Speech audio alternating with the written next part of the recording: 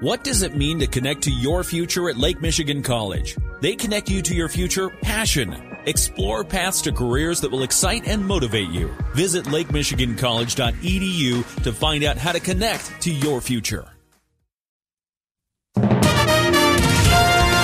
WSJM News Now. This is the 5 o'clock news block on News Talk Sports 94.9 WSJM. Brought to you by the Town Crier Wire. In the newsroom, I'm Andrew Green. Berrien County is in line for expanded broadband internet under a plan released by the state this week. Midwest Energy and Communications this spring applied for a $27.6 million grant from Michigan's Realizing Opportunity with Broadband Infrastructure Networks, or ROBIN program. Midwest's Amy Pales tells us the state has recommended its application be approved.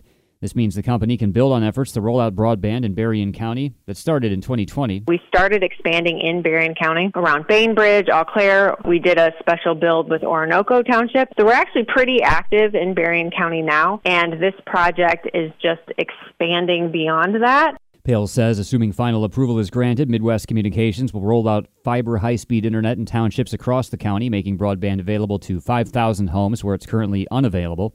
They'll also add new broadband options in communities they pass through, expanding their reach by 10,000. Once we get all of the final information from the funding, then we can map out that plan. So we expect in the fall we should have a sense of who's going to be built when. Midwest submitted a $56.4 million plan for the ROBIN program for Berrien, Cass, St. Joseph, and Van Buren counties. It includes $15.5 million from the company, $27.6 million from the state, $4.5 million from Berrien County, and $2.7 million from the affected townships. We'll know in August if the grant gets final approval, and if it is, work to build out broadband starts in the fall.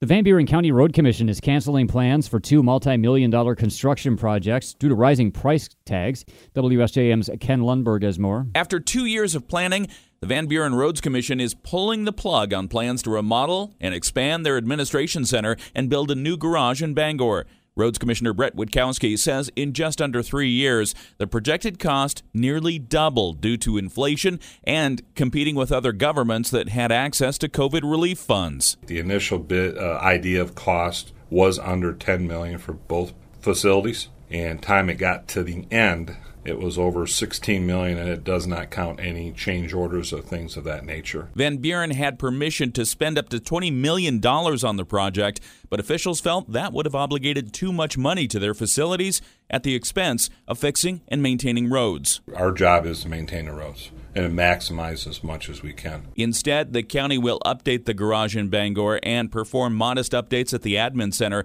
using money formerly used to repay a bond that has now been satisfied. Ken Lundberg, WSJM News. Southwest Michigan has been experiencing an unusually dry spring, and farmers are growing concerned about how their harvests will fare. MSU Extension viticulture specialist Mike Reinke tells us since early April, West Michigan has only seen about 2 inches of rain when it would normally have about 10. He says crops that are not irrigated or threaten the most. The ones that are probably going to be the most sensitive to the drought are going to be our commodity crops, our field crops, corn, soybean, wheat, all of those broad acre crops. As for fruit, Rinke says apples, cherries, blueberries, and peaches are still looking good, but they're going to need some rain fairly soon. We might see a reduced total yield if the drought continues, but we have enough time that if we start getting some rain, we are going to have really good crops coming into harvest time. So we have time. Rinke says some fruits like cherries and blueberries may be smaller this year if they don't get some rain soon. He notes with the peach crop in the southern United States dramatically down this year, Michigan peach growers are going to be very pleased with the market conditions, assuming there is some rain in the next month or so. Michigan State Police are investigating a fatal crash involving a Bangor police officer on Monday.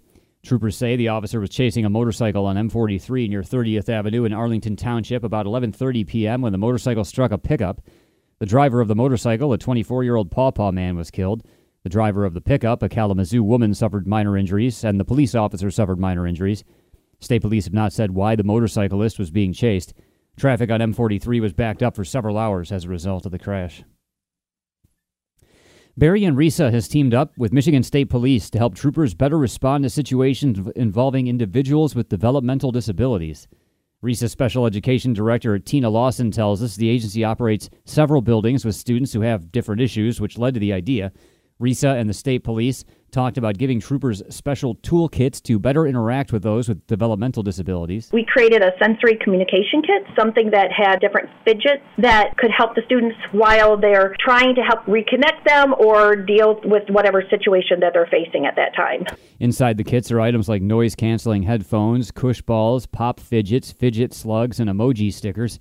MSP Niles Post Commander Jeremy Carlisle says state police welcome the resource. To add these items, these tools to our toolbox and have them available for us when we get put in situations where somebody may have some limited communication abilities or a developmental disability, where we can use these tools to assist us in interacting with them, I think that's a phenomenal thing. Each patrol car out of the Michigan State Police Niles Post now has one of the kits so troopers can better communicate with the disabled in all scenarios. Lawson says it's possible the program can be rolled out to additional posts. And police have identified a woman who was shot and killed in Baroda on Sunday as 57-year-old Mary Mabry. Michigan State Police say she was sitting on her back patio at a home in the 2100 block of Russell Road Sunday afternoon when she was approached by 60-year-old David Mabry, who pulled out a handgun and shot her. Mabry was later picked up by police and charged with open murder. He was arraigned yesterday and unable to post bond. Meanwhile, a GoFundMe to help pay for Mary Mabry's cremation has been started by loved ones. We have a link to it at our website. WSJM News now continues with your Bloomberg Report.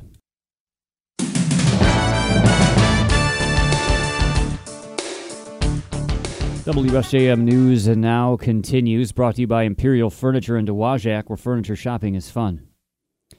Hunter Biden will plead guilty to tax evasion charges in connection with his business dealings, ending a years-long criminal investigation. More on the White House's reaction from ABC's Karen Travers. White House spokesman Ian Sam says in a new statement, quote, "The president and first lady love their son and support him as he continues to rebuild his life." Sam adds, speaking for the White House, quote, "We will have no further comment." The president's son Hunter has agreed to plead guilty to a pair of tax-related misdemeanors as part of a deal negotiated with the U.S. Attorney's Office in Delaware. Under the agreement, Hunter Biden will acknowledge his failure to pay taxes on income he received in 2017 and 2018. In exchange, prosecutors will recommend probation for Hunter Biden, meaning he will likely avoid prison time. Karen Travers, ABC News, Washington. Meanwhile, top Republicans have a lot to say about Hunter Biden's plea deal with federal prosecutors. ABC's Lindsay Watts has a reaction from Capitol Hill. Republicans are slamming Hunter Biden's plea agreement, which will likely allow him to avoid prison time. Former President Trump compared it to a traffic ticket. And here's Senator Lindsey Graham. The questions that a lot of people have on our side, is this a sweetheart deal?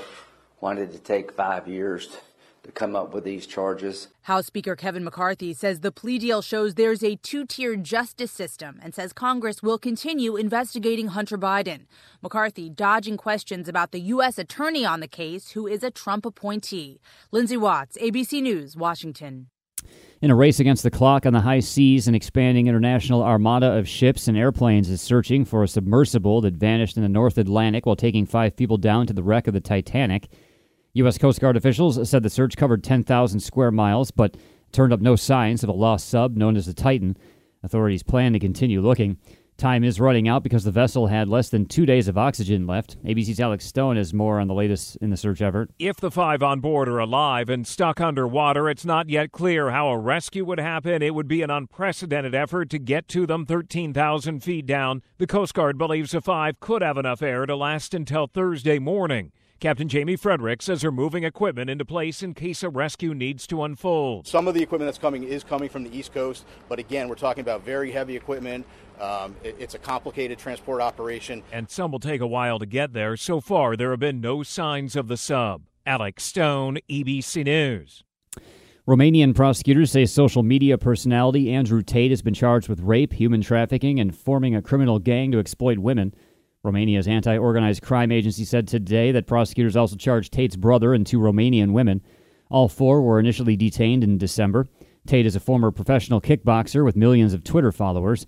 On social media, he's known for projecting a luxury lifestyle and expressing misogynistic views. The Romanian agency says the defendants are accused of forming a criminal group in 2021, quote, to commit the crime of human trafficking in Romania, the U.S., and Britain.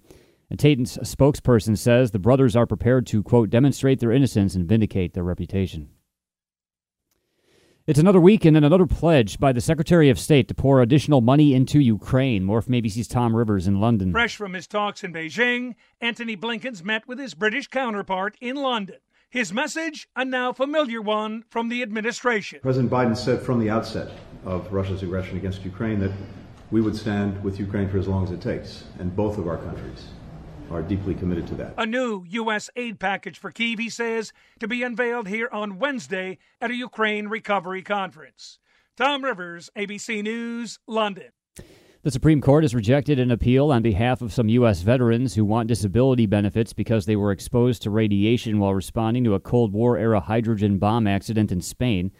The justices did not comment today in turning away an appeal from Victor Scar, an Air Force veteran in his mid-80s. Scar of Missouri filed a class action claims seeking benefits for him and others who say they became ill from exposure to radiation during the recovery and cleanup of the undetonated bombs at the accident site in a village in southern Spain in 1966. A federal appeals court rejected the class action claims. The Supreme Court's action leaves that ruling in place. Attorney John Eastman, a lead architect of some of former President Donald Trump's efforts to remain in power after the 2020 election, is facing possible disbarment. Disciplinary proceedings began today in Los Angeles. Eastman faces 11 disciplinary charges stemming from his development of a dubious legal strategy that was aimed at helping Trump overturn the election by disrupting the counting of state electoral votes. The State Bar Court of California will hear testimony in proceedings that could result in him losing his license to practice law in the state. Others expected to testify include Greg Jacob, a former attorney for Mike Pence, who pushed back against Eastman's plan to have Pence stop the certification of Joe Biden's victory. And a doctor in Northern California says an alleged serial stabber is not competent to stand trial. More from Alex Stone. 21-year-old Carlos Dominguez is accused of stabbing victims around the small college town of Davis in May. He was a student at the University of California, Davis until shortly before he was arrested. On Tuesday, a doctor telling a court Dominguez is not competent to stand trial. Prosecutors are fighting that, so now there will be a competency trial and a jury will determine if he's mentally fit to stand trial. Dominguez spoke in court saying he is sorry and that he's guilty. That statement, though, will not be used against him in court because of his not competent status. Alex Stone, ABC News. WSJM News now continues with your weather forecast.